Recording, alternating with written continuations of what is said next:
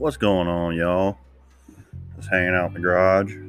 Did some work at the house today on a 2010 Dodge Journey. Um, Came in with no heat. Um, I did a video on it on YouTube. If you guys watched my videos on YouTube, so check it out. Um, but I want to kind of walk through it, what I did. So it's 2010 Dodge Journey. Excuse me. With the V6 3.5. Only had heat on the driver's side. It has the dual zone heat. So yeah, the driver's side is blowing warm, passenger side blowing cold. Pulled it in the garage, hooked my scanner up, checked it for codes, see if it had any codes in the HVAC system. No codes in it.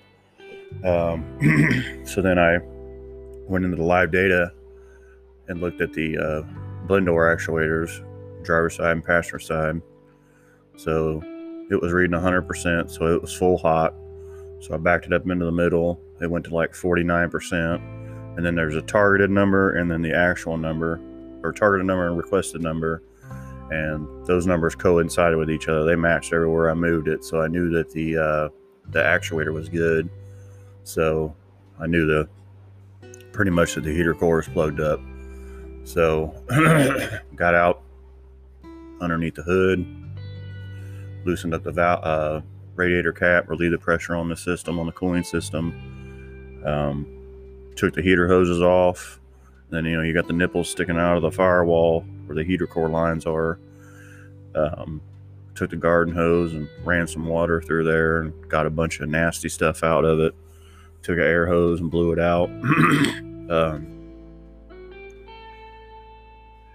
Back flushed it, 2 or 3 times both directions, blew it out with air, hooked it back up. It was a little better. So I was like, well, I'm going to try it again. So I went back, same thing, unhooked the hoses, ran water through it with the garden hose, blew it out with air, hooked it back up, topped off the coolant, let it warm up. It's working great. It's got heat. It's a new customer. They were referred to me from one of my other customers. It's actually one of my other customers' ex-wife. But real happy. They're real happy people. I made a little bit of money. Got to do some videos. Got some content out there on my YouTube channel.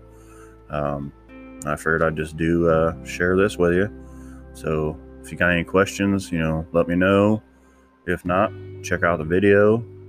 And tomorrow we're going to be putting front wheel bearings in I think it's a 2002 Chevy Trailblazer 4-wheel drive. It's the whole hub assembly with the hub bearing and the wheel speed sensors in it. So we're going to be doing those. So check that out. I'll fill you in on that also. So get out there and fix something. Have a good night.